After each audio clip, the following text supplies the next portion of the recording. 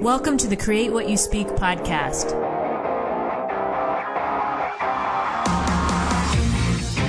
Join me as we have a real-life discussion on how to change your life by changing your thoughts. Remember, question everything, trust yourself, and find your truth. You're listening to the Create What You Speak podcast. My name is Sloan Fremont, and I'm your host.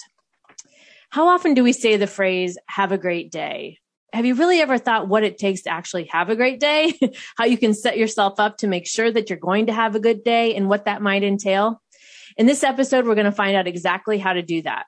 Joining me today is Jarrett Robertson, author of the book, Make It a Great Day, How to Feel Awesome So That You Can Help Others. We all know there are so many how-to books out there that involve so much time, money, energy, and resources. And this can get overwhelming. It can feel impossible. It can feel like, oh, there's no way I can do that. But Jarrett makes this process simple and fun and shows us how easy it can be to take control of our days and actually make it a great day. So Jarrett, welcome to the show.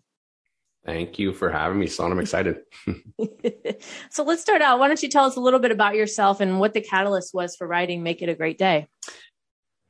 I've always been known, I suppose, as the rainbow and butterflies guy, which is fun. And after so many years of growing up, hearing that, I just started to tune into that a bit more, thinking, okay, great. I love being happy. So let's continue to be happy. That's fun. I want to be around happy people. So this is fun. When the pandemic started, my leadership team and my leader, we had these different projects were coming out. I was responsible for, to get to the end of the point, a project called Project Number 4, which was health and well-being. These ideas to send out to, I think there was 200 or 300 advisors saying, here. And then what I did was I had a client of mine and a friend who had written a book 2-3 years ago, and he kept encouraging me. So my client and friend who I watched him write a book, and then some of these things that started coming out through Project Number 4, which is one of the chapters in the book. Right. I brought them together and continued to write because it was just really, I said a lot to say it, a lot, I guess I discovered through all these people wondering, have a great day, or what do I do to work out, eat healthy, all the kind of those top reasons. I thought, I know some whys behind this. I'm gonna write about some whys, right? So that's how it all came to be. Awesome. Well, and what I loved about the book is that, like I said in the intro, is a lot of this stuff is so simple. It's just the awareness of, and I think really setting the intention that you actually want to have a great day, right? Not this cliche thing that we're saying with maybe like empty meaning as we leave the grocery store or as we pass by somebody on the street, right? Like to genuinely mean that you want to have a great day. The steps to do that are actually pretty simple. Yeah. And learning it, right? So the thing, when I say to somebody or someone says, have a great day, I go, what? What do you mean have? Right. I don't control have. Go around, have a great day. How do I have a great day? Where I thought, make it. I'll make this a great day. And listen, there's a ton of uncontrollables. Pandemic, my Lord. I've got 2 little boys, my wife, work, business, client, the thing. There's uncontrollables. So what I wanted to do was try to take back as much control as possible. Say, wait a sec, that didn't go well. Cool. How do I feel about other things? Now let's do this because this will make it better, right? Does it correct? It'll correct it. Does it make it better? Maybe not all the time, but there's things I can do that I know will give me a better mood or put me in a better position or make it a great day. And the big ones are, work out, eat healthy. Got it, right? Do some exercise. Got it. So I wanted a whole bunch of little things that these things we do every day. Here's why. Pretty neat. Right. And that language, the use of the language is so important. We talk about that a lot on the show about your words have meaning, right? And like you were saying, have versus make, one word, but such a difference brings such a different energy to you as a person, but also to your mindset or to almost having that you're in the driver's seat, right? Taking that control back about how your day is going to go. We all, I've done a lot of research on the certainty and uncertainties. And again, I'm not a big fan of talking about the pandemic, but one of the biggest things I researched through the pandemic was uncertainty and fear. Yeah. And things I've learned more of and talked to some people about. The uncertainty portion is what threw people for an absolute spin. It's still sending people for a spin. You gotta believe something. Yeah, you have to. If you travel somewhere, you send your children to daycare, like I need some type of certainty.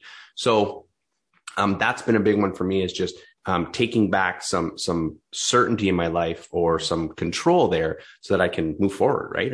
Or make it a great day. So it's just the ability of, this went wrong. That threw me off. What can I do to make it a great day? So yeah, right. I think that uncertainty part was a big help as well. Right. So let's talk a little bit about a typical day for most of us, right? We're confronted with a lot of things, right? News, social media, our jobs, our families, our schedules. And you have some great insight in the book about how we can choose how we approach these areas of our lives, right? Especially social media and consumption of so-called news and those types of things. So can you tell us, let's start out maybe talking about, I think everybody knows, but as a reminder, really how these things impact our days, right? Especially at the end of our day when we're getting ready to go to sleep. And maybe also, you mentioned in the book about hijacking in the brain. Amygdala hijacking. Amygdala hijacking? Amygdala hijacking, yeah. Yeah. So let's talk a little bit about that, about both of those.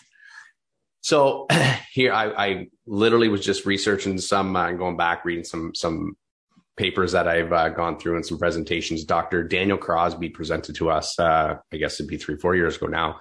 And he just grabbed my attention. One of the things he discussed was when participants were hooked up to an fMRI, so an MRI for your brain, while they were watching the news. Part of the brain responsible for decision-making and creative thinking went to sleep. Like, that blew my mind, right? So I'm doing research on this. I'm like, who's Dr. Daniel Crosby? Let me read about this more. But right there alone. So basically I see that as this, just staring, taking in the information, and okay, I don't have to decide. I don't need to think. That's the truth. And that's what news has become, I believe. Right. And social media, if you're not strong enough mentally to go on and say, wow, Sloan and Jared had a great time. Look at their picture on Instagram. And wow, they were doing really well. I have no idea, Sloan, how the rest of your day is going to go. I don't know what happened 5 minutes before this, vice versa for me, but we can be like, hey, smile. Oh, we're doing great. So the news and social media, I think, has had such an impact on us. And the news for me in general, I've questioned, like, why don't we, for the last day and a half, my kids and I have been outside building a fort. My wife, all of us been out. It's been so much fun. Where's the news on that one? Right. Why? That's boring. No one's going to watch it, right? Then your ratings go down, then you don't get sponsorship money. So I get the economic side of it, but it's frustrating to see him. Like, the news just give me anything anymore. The weather, I've said to my wife, I go, the weather has lied to us for, a month straight. It's going to rain. It's going to snow. I'm like, it's really nice outside. What are we doing? And that, I guess, transitions to the amygdala hijacking part that, when I learned a ton about the amygdala, and I love it, the examples I have are, when have you taken a bite of food in a restaurant and went, oh, gross, right? Just, you got this emotion because you took this food in, your brain assigned this gross, and you spit, bleh, like, that was inappropriate. Or you lash out at your kids, you lash out at your spouse, a colleague, your boss says something to you, and you just lash back. So that's the amygdala hijack. Just takes control to protect you. So you take in anything from an outside source, hear it, see it, taste it, sounds, and then your amygdala assigns an emotion, right? It can go as much as someone saying, I love you. Oh, automatically, right? Or whatever it is, I hate you. Oh. Yeah. So it'll assign an emotion, and then from there, you decide how you want to react. And if I hear I love you and I go, geez, that was a reaction I didn't expect. Or maybe you say I love you back, or I hate you, and you punch the person. Geez, you could walk away to that. So that amygdala hijack it's a pretty cool thing to recognize. But the biggest thing to take away there is that you actually can control the reaction. And that's huge. It takes a lot of practice, but that's a huge part of emotional intelligence. Let's go back to the research you talked about at the beginning there about the part of your brain getting turned off when someone watches the news, the creativity and so literally when you're watching the news, you're taking it. Is that what this is saying? That it's taken all as truth, as what's being presented as truth? That's how I took it. So when I listened to it, it says, when people were hooked up to an fMRI and they watched the news, then the part of the brain, which I don't know that part, so I'm not going to pretend to be the expert, but the part of the brain that's responsible for critical thinking and decision-making went to sleep. And the way I took that was, okay, so the pandemic, what does the pandemic say today? This, numbers, cases, counts, shut down. That's the truth. We're not going anywhere. We're shut down. This is chaotic. Right. When in reality, if you said, okay, thanks for the information, what else can I learn and find and whatnot? Like that's been the biggest thing for 24 months, but that can go on the news for anything that you take in, right? Right. So that's, I think, the part that really stood out to me the most was, and dig a little deeper from there. And really this relates back to the book for me, Sloan, is the book, the point of it is for people to go, all right, research more on that. All right, research more on that. And that's, yes, where it started from the book, how it started was a couple of years ago, 6-7 years ago. Simon Sinek was introduced to me, his why video. And I just, from there, it was, research more, right. Heard this word, heard that word, research more. So that's the ultimate goal for the book, is to say, look, here's a lot of things I've learned and that I know and that I've experienced. Go ahead, research some more on that. Right. And I love that, because that's not telling someone what to believe. It's here's some information I'm presenting for you. And now it's your choice to go decide what you want to do with it. Right. And that, again, I'm fascinated on this research piece also, and that part of the brain shutting off, because what I noticed for myself over the past 2 years was that, and I got to this point, and I still do this today, was what was being presented on TV and what I saw in my reality were not the same things, right? I would see what was being presented on TV, but then I look around or I talk to my friends and I'm like, I'm not experiencing that. Nobody I know is experiencing that. Nobody I know that knows anybody's experiencing that. And so that when you're talking about that part of our brain, that reasoning part of our brain is being shut off, it's like starting to, be able to understand that impact, which it seems like we all know at a surface level, staring at the TV is not good for us. However, we still find ourselves doing it. And so these types of, what you're pointing out in your book about this parts of our brain getting shut off, or on the amygdala hijacking, how we can actually, anything we consume, also, we're going to assign an emotion to it, right? We're going to be, feel one way or the other, indifferent, unjust, like scared, sad, whatever. But having I think the awareness of this is actually what's going on inside, to me was like, okay, that's why I do those things. And here's why I'm not going to do those things anymore, if that makes sense. It totally does. And, and to elaborate more on the news idea and this world. So why I haven't watched the news in, I don't know, 5, 6, 7, 8 years. It's on in places and I see it. Right. And I would argue, without knowing, all of them, or the vast majority of the psychologists in the world, the thought leaders, right, up to the Tony Robbinses, the Les Browns, we have Dr. Jordan Peterson here in Toronto that I follow a lot. I don't think any of them watch the news, but I can't speak for them. I would be shocked if any of them did. Here's what I think in today's society with, at our fits, you can find anything. If you want to learn about politics, Google it, type it in, you'll read a whole bunch of things. And then you're deciding, all right, I'm going to go in to learn about Trump, what's going on there. I'm going to learn about Trudeau. I'm going to, I really want to know what's going on in the pandemic today. I can figure it out. And then I'm prepared for it. So now I'm just, here we go, right? No difference than I'm going to the gym, I'm going to work out. As opposed to me going to Sloan's house and you say, hey, hit the treadmill for 30 minutes, do 1,000 push-ups. What? Sloan, this wasn't the plan. What are you doing? So, you have a bit of control there. And I just think in this day and age, I have this conversation with the baby boomers all the time. My family, friends, colleagues said, what is it about the news? Well, I need to know what's going on. I'm like, right. Absolutely. I'm okay with that. That's some certain thing. And you've been used to it. You've grown up on the news forever. Totally get it. At what point can you not just go and find out what's going on? Every second you can ask Siri now, right? I can ask Alexa, what's going on today?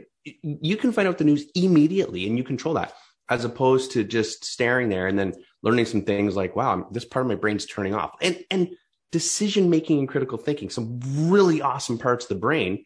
And first thing in the morning, you're just turning that part off when your brain's ready to be fed all this, positivity, and you're giving it crap. Right. And feeding on that. And it sets the tone. It definitely does not make it a great day when you do that. And I used to be guilty of that, but I've been really conscious of that and really aware that I'm tired of having these outside influences that aren't really representative of reality controlling my days. I'm tired of it. I'm done. And so let's go into a little bit. Your book talks about how hormones play a big role in how we feel.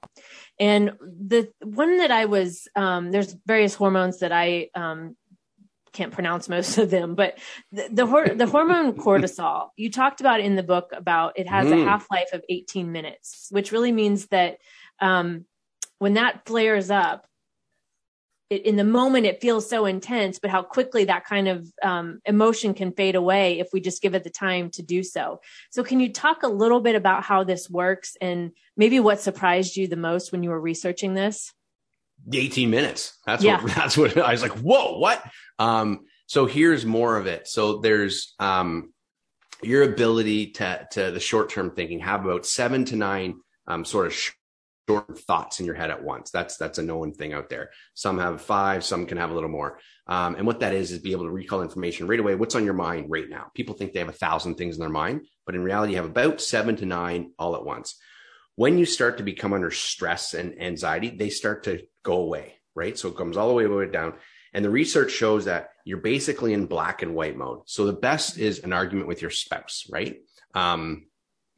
Children, I guess, too, but you're being the parent. But I'd say an argument with a spouse would be the best, because all of a sudden you get down to this black and white and it's, I'm right, you're wrong. Right. All or nothing thinking. Right. It's a known thing. You just commit to it because it's a fearful thing and you need to win in this moment. And it's, I'm right, you're wrong. If you're able to recognize the conversation and have the maturity and emotional intelligence to be like, whoa, this is getting heated. Explain to me, Sloan, what you mean I'm not quite on the right path. That takes a whole different path. Right. Other than getting heated up. So the cortisol thing, you recognize it's raising up. And then the research is saying, look at, let's take a 10-minute break. Let me take a walk. This isn't going the way I expected it to. I really want your opinion on this. I'm just not in the right mind space right now. Okay. Take a walk, see green. And there's some research behind, when you see green, what happens to your mental state as well. But the cortisol half-life has about 18 minutes. Now, how much cortisol, what's the stressful situation, all the things, right? I mean, you can get pretty heated at times. People can get pretty heated. I'm not suggesting 18 minutes later, you're good, right? That half-life, you might still be super heated, but it was just neat to learn that, okay, taking a walk, as they say, take a walk. Right. And get away from whatever it is. Right. And this is the part of the book too, that I really want to get out there. I was kind of sick and tired of hearing my whole life, but now I appreciate it. Robertson, calm down, take a walk. Don't tell me. The best way to get me not to calm down is tell me to calm down. Right. Yeah. And what's the saying out there in the history of telling people to calm down? No one has ever calmed down, right? Right, exactly. So, but now thinking, you're right. I do need to take a walk. The people saying it didn't know what was going on. So this is the part of the book of saying, when people say take a walk or you should say, I need to take a walk, here's what's going to happen. Right? You will actually lower the cortisol with cortisol stress level. And it's a protection. It's there to protect you. Right. Right. So, and when you say take a walk and see green, are you talking about the color or green? Yeah. Sorry. Green grass, forest. Okay. Yeah. There's a research that shows the default mode network in your brain, which your brain will do whenever you're, call it daydreaming. I say scatterbrain, right? When you're just sitting here and it'll think of the future. So an hour ago, if I'm scatterbrained, I'm thinking about Sloan at 11. Like I got to get things ready, whatever. Meanwhile, I was, I had an errand to do. I went to the bank, so I'm walking. Or it'll think about the past. Yesterday if I said this, that wasn't very good. Or it'll turn on yourself. Am I good enough for this? How do I look today? Did I say the right thing? All this stuff, right? So it'll think about the future, hasn't happened yet. Think about the past, gone, or it'll turn on to you. Right. And that's the deal. Unless I give it some direction. And when you start to see green, forest, green grass, just nice scenery, it'll actually ground yourself present.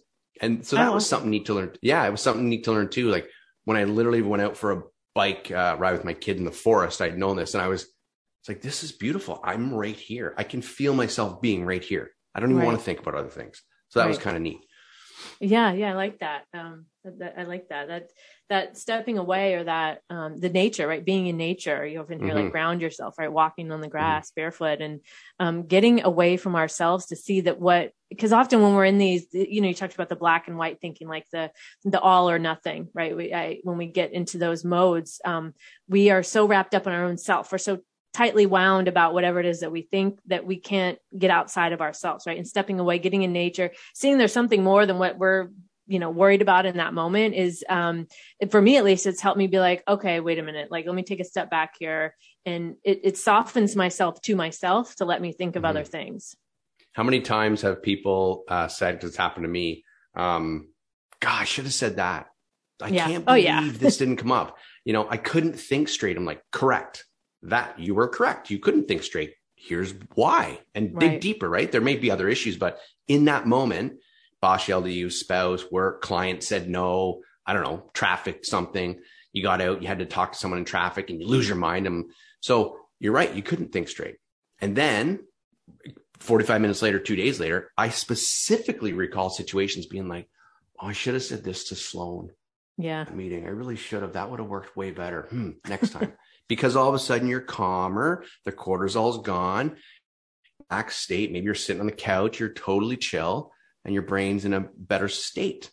Oh, I should have said this. Yeah. Well, you couldn't have at the time because you were kind of heated a little bit, right? Conversation went back and forth. Really neat to learn things you got to practice and build on, because that's an emotional intelligence skill that you can learn, you can build.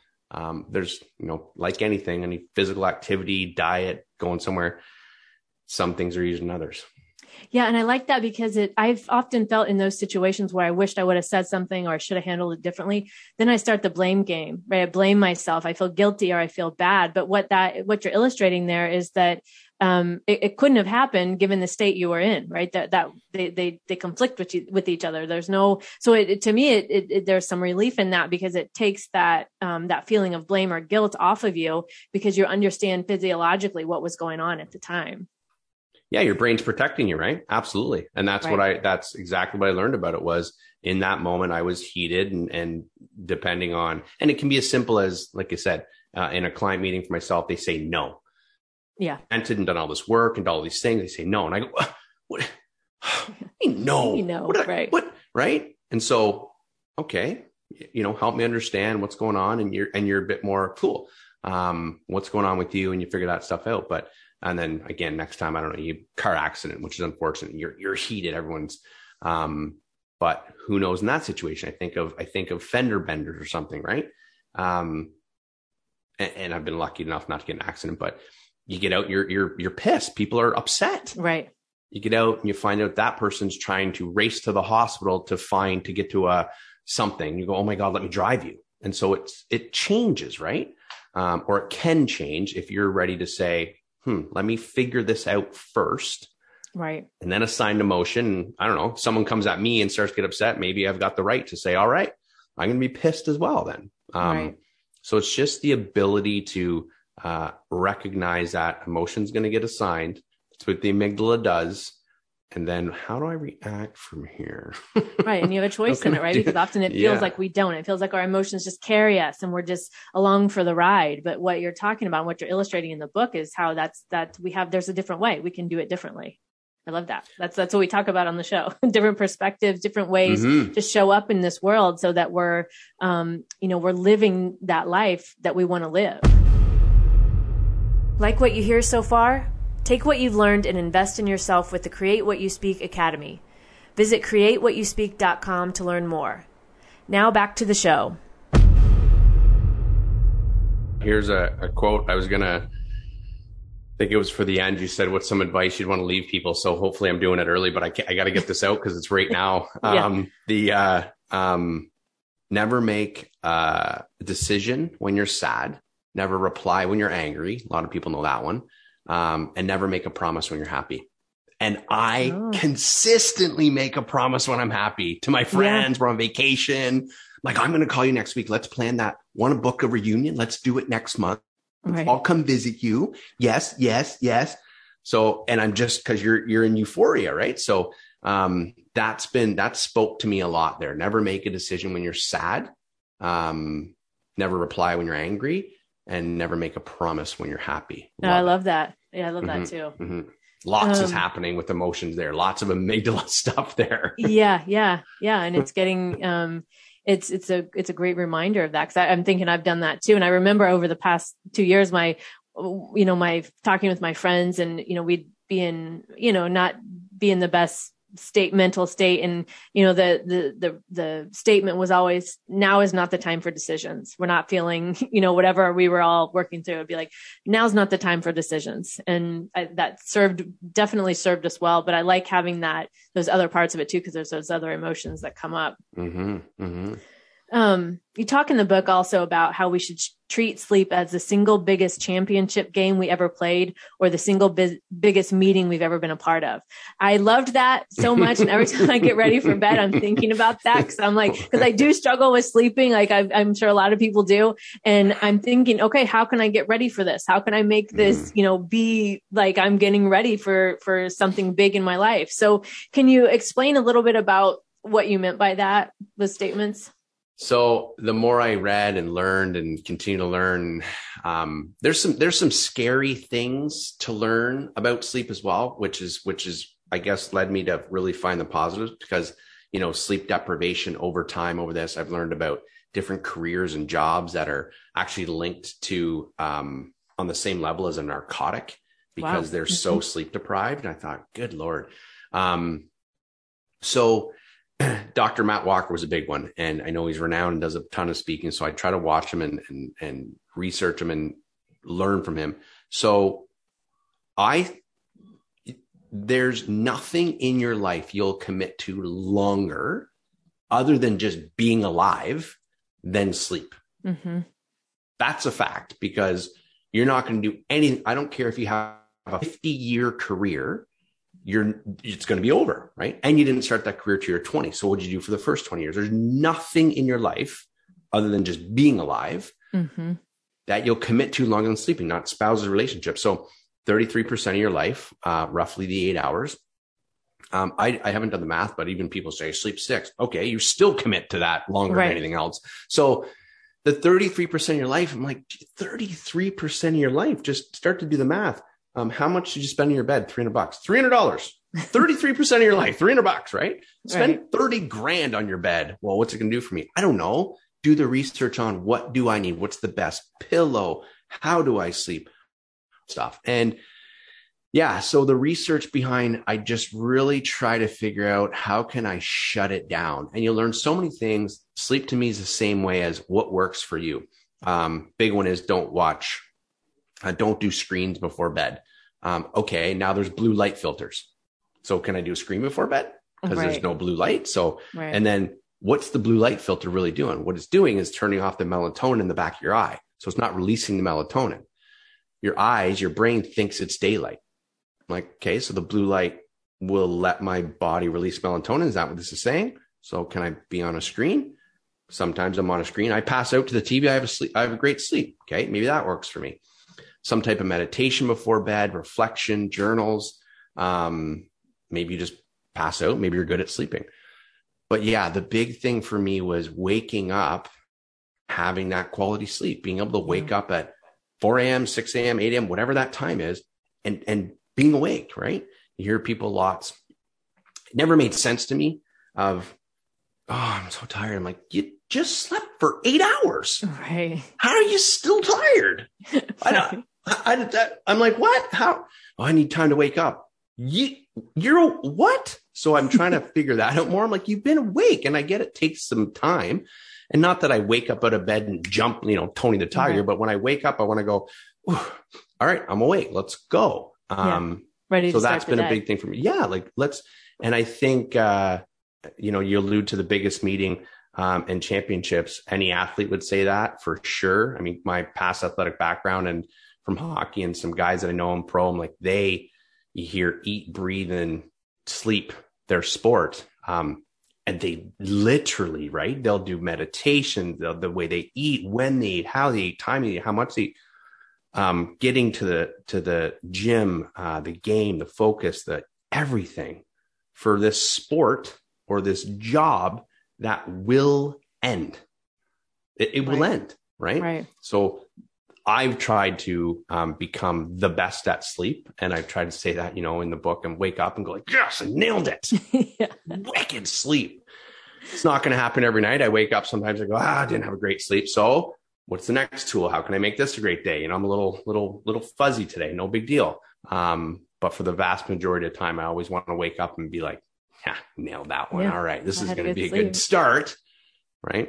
Yeah. And I let you talk in the book about how you wouldn't get drunk before the big game or a big meeting, or you wouldn't eat a big meal before you played a big game, or, probably went into a big meeting where you had to be on and presenting. So that is such a different and unique way, I think, to think about sleep and really treating it as a priority. Right. I know, like I said, I don't sleep all that well. I try different things. One for me is the room has to be dark. It has to be, and I sleep with a mask over my eyes because I just like that. And what I do before sleep is I listen to ASMR. Do you know what that is? I listen to this guy called the French Whisperer. I listen to him too. Oh my gosh. That guy, he tells those stories. Yes. And there's so many, and actually when I first heard about ASMR, I was like, is this for real? Like the tapping and the scratching, and all this stuff. But now I've found I enjoy, I'm looking forward to getting into bed and listening to that because it relaxes me so much and it calms my mind before I sleep. But I think that whatever that is for people, whatever their ritual is or their nightly routine, making sleep a priority, there's such a difference. Like over the past 2 years, I didn't know what it meant to get a good night's sleep until there was nothing else to do but be at home. And I went to bed early because that was it. There was nothing else to do. Right. And once I started doing that and I did it consistently, I was like, wow, I've never gotten good sleep. I've never had good sleep. And then I was like, I don't want to, I want more of this, right? This is this drug. Changes my life, right? Yeah. I feel good. There's so many positives to that. So once you do it and once you have experienced good sleep, it's like you won't accept anything less. I had so many thoughts there. The sleep, getting drunk, get it. The ASMR, the tapping you talked about, which is really cool. And for those who aren't familiar with ASMR, they do these things where they'll tap on various things like wood or cork, or they'll scratch their fingernails on various materials, which sounds really odd just talking about it. But when you listen to it, there is a calming, if they're doing it right, there's a calming effect to that. So I would highly encourage everybody to look that up. It's just called ASMR, automatic sensory motor response, or something like that. So you mentioned, so that's what they do in the ASMR. There's actually a method out there called tapping, and it's a thing for sleep. And if people look at it, I just started that, which is really, really cool too. And I love, here's the thing with, I'll bulk that all into meditation. Here's the thing with meditation. I think that a lot of people, I want to get across too, is that unlike eating food, right? If you eat healthy food, you might not feel it. If you eat too much food, you feel full. You can feel it. Work out, your muscles will get sore. What I've noticed with, the ASMR or writing in a journal, you don't feel it. And I think that's where people start to be, I don't know what's the difference, because you're not going to actually physically feel it until you're able to really tone into I am relaxed, right? So the ASMR or any type of meditation, listening to something, writing down, you got to start to really recognize, I didn't do screens and I listened to this ASMR. Didn't like that one. Listen to this one. I fell asleep. Well, let's try that again. Yeah. Now you're into this meditation, call it routine, of something that works for you. So that's the one thing I would pass along with someone is when you start these things to find out what it is, again, as simple as writing in a journal, which a lot of people talk about, being grateful, writing down things you're grateful for. So it just shifts your mindset. You're not going to feel that, right? I'm really grateful for Sloan for reaching out and having the conversation today. Wrote it down, gone, meant it. What's some feelings? Happiness, joy, we laughed. Awesome. Done. You're not going to feel that, but at least you didn't sit here and go watch the news and watch something bad, right? Right. So I think that's the big thing I'd pass along to some people is when it comes to the meditation and getting into sleep, what are some things you're doing where you may not feel it, but you're really starting to try to calm your mind down? And you start to, once you've done that, you start to look for more of that, right? Let's say the journaling, right? What you're grateful for, right? You're looking for more of that throughout your day because you know at the end of the day, oh, I'm going to write this down. So I want to remember this, so you're going to start looking at things differently because you're not looking at these negative or, doom and gloom things. You're shifting your perspective. Every morning, an exercise I do, and it was something that was brought to my attention. So I started doing, I love it. Write down, it's write down 3 things you're grateful for. As much as, and I'll sit here and go, I can't think of anything. I'm like, wait a second, coffee. I'm grateful for coffee, running water, socks, and a computer. That's it. People go, what do you, I'm like, I want to focus. I'm grateful for that. Right. And then I am statements. Yes, I am. Which I'm a big fan, right? Yeah, just powerful. And I write them down one time. I have a massive poster here that I got made up from my who designed the cover of my book. So he made up a poster with me, and and it's just simply that. And when people say, what do you mean? I'm like, I'm great. I am a good husband. I am anything, just anything you want to tell yourself, as opposed to, I'm not in good shape. I'm fat. I'm not a good employee. I'm like, if you tell yourself that, you're going to just wire it. So in your own time, out loud in the car, which is a huge one for people, just say, lie to yourself. I am super rich. Perfect. Keep doing it. Right. Yeah. I am whatever I say after that. Right. Yeah, I am literally whatever I say after that. Mm-hmm. And that's, it's such a short statement, but so powerful because you'll believe whatever comes after that. So you have the choice in that, in saying that. And people, you won't feel it. And that's, I guess you just got to trust the process. Yeah. I'll give kudos to, it's not the first one to come up with it, but Simon Sinek about, when you brush your teeth, I always repeat this to a lot of people, you brush your teeth for 2 minutes a day. What do you feel? Nothing. You're not doing anything. Brush your teeth 2 minutes a day, every day for 2 minutes, twice a day. You get to the dentist. Wow, you've done well, right? But he says, if you brush your teeth 2 minutes a day, go to the dentist 6 months later, your teeth are falling out. Same with working out. You work out for 20 minutes, you come home. What do you see? Nothing. Go to the gym, work out 20 minutes. What do you see? Nothing. Well, it must not be working. So I'll quit. Right. And that's quote unquote from Simon Sinek. But he says, if you continue to work out every day for 20, eventually you'll be in shape, and you'll maybe eat something healthy, and maybe you go a little harder and lift a little heavier weight or run a little faster. You'll just get better and better and better. And one day you'll be in better shape. Right. That's the idea with the I am statements, that you'll follow it and you'll believe it. And you'll continue to do the things that will help you get there, right? Especially if things you believe, I'm in great shape. All right, you'll get there. Right, exactly. One of my other favorite examples in the book is when you mentioned this earlier about the rain forecast, about the rain weather being wrong most of the time, and how not only is the weather wrong, that often prevents us from doing fun things, but also that voice inside of our head is often wrong too, right? We have these thoughts that come up and they're just worrying, or I talk about them being on a loop a lot. But your response to that was actually where I got the title for this week, which was When You Hear Rain, Think Sun. And that was so, I smiled when I read that in the book, because it's so true, first off. But I think it goes back to focusing on whatever our focus is what we're going to get. And so can you tell us a little bit more about maybe that voice that tries to stop us? And you mentioned about the need for certainty and stuff like that, but what can we do with that voice to make sure we have a great day? So for me is bad weather. I don't even know what the bad weather is, because people around North America are listening to this. There could be anywhere. For me, snow and rain. Rain, who cares? But snow. Where's it going to snow? How long is it going to snow? How much is it going to snow? Okay. Today, last couple of days, I mentioned we had record snowfalls in Ontario. We didn't go anywhere. The roads are still crazy. But the going up to grandma's place, well, we're not going to drive today. I'm like, what? We're in Canada. We don't have snow plows, or how the roads? Let's wait a few extra hours. And what if we just take our time and go safely and get to grandma and grandpa's? We're having a great time. So how does that look? And can we think of a different way to get there? I have two great examples from last summer golfing with some colleagues and some friends. It's going to rain. Okay. How long, where, when, all the things. And wrote a colleague of mine who's coming and said it's supposed to rain. He looks it up and says, it says 1 centimeter. I've golfed in this stuff. We go, it does not rain. I think it was overcast and it was gorgeous. And we were all literally like, should we not? Should we?